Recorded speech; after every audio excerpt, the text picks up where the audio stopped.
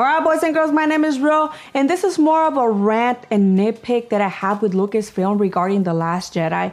And yesterday, yes, they released a deleted scene from the Blu-ray or DVD that we're gonna get from The Last Jedi, and that's Finn fighting Phasma.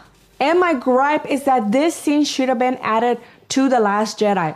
Whatever we got in Canto scene, I really don't see why it's in this movie. I didn't care for that part of the movie. I really care what happened between Finn and Phasma. And the reason why is because the way they depict Phasma in the comic books, the way they depict Phasma in the novel is nothing to what we got in the movies. And I really think that if they would have put this scene in the movie, a lot of people that follow the comic books and a lot of people that follows the book would have put 2 and 2 together.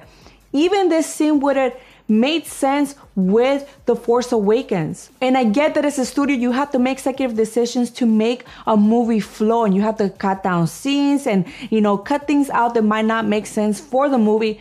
But honestly, seeing this deleted scene, it would have been a service to the storyline of Phasma. And I get that some people say that maybe this scene should not have been in the movie because it makes it seem like Phasma died for reals.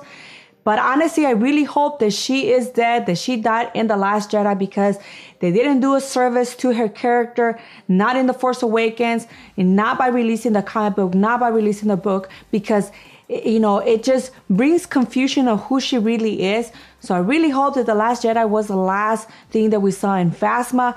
Please, Lucasfilm, do not try to redeem her character. You guys did so much damage with her. So, we got what we got in The Last Jedi, and I hope they just put Phasma to rest. But what did you guys think about this deleted scene of Phasma? Should have been kept in the deleted scenes with all the other deleted scenes that probably we're not gonna get to see, or should have been part of the movie? Comment below, let us know. And with that, don't forget to like and subscribe to my channel. And like always, can't wait to guys have you back here at Ro Reviews.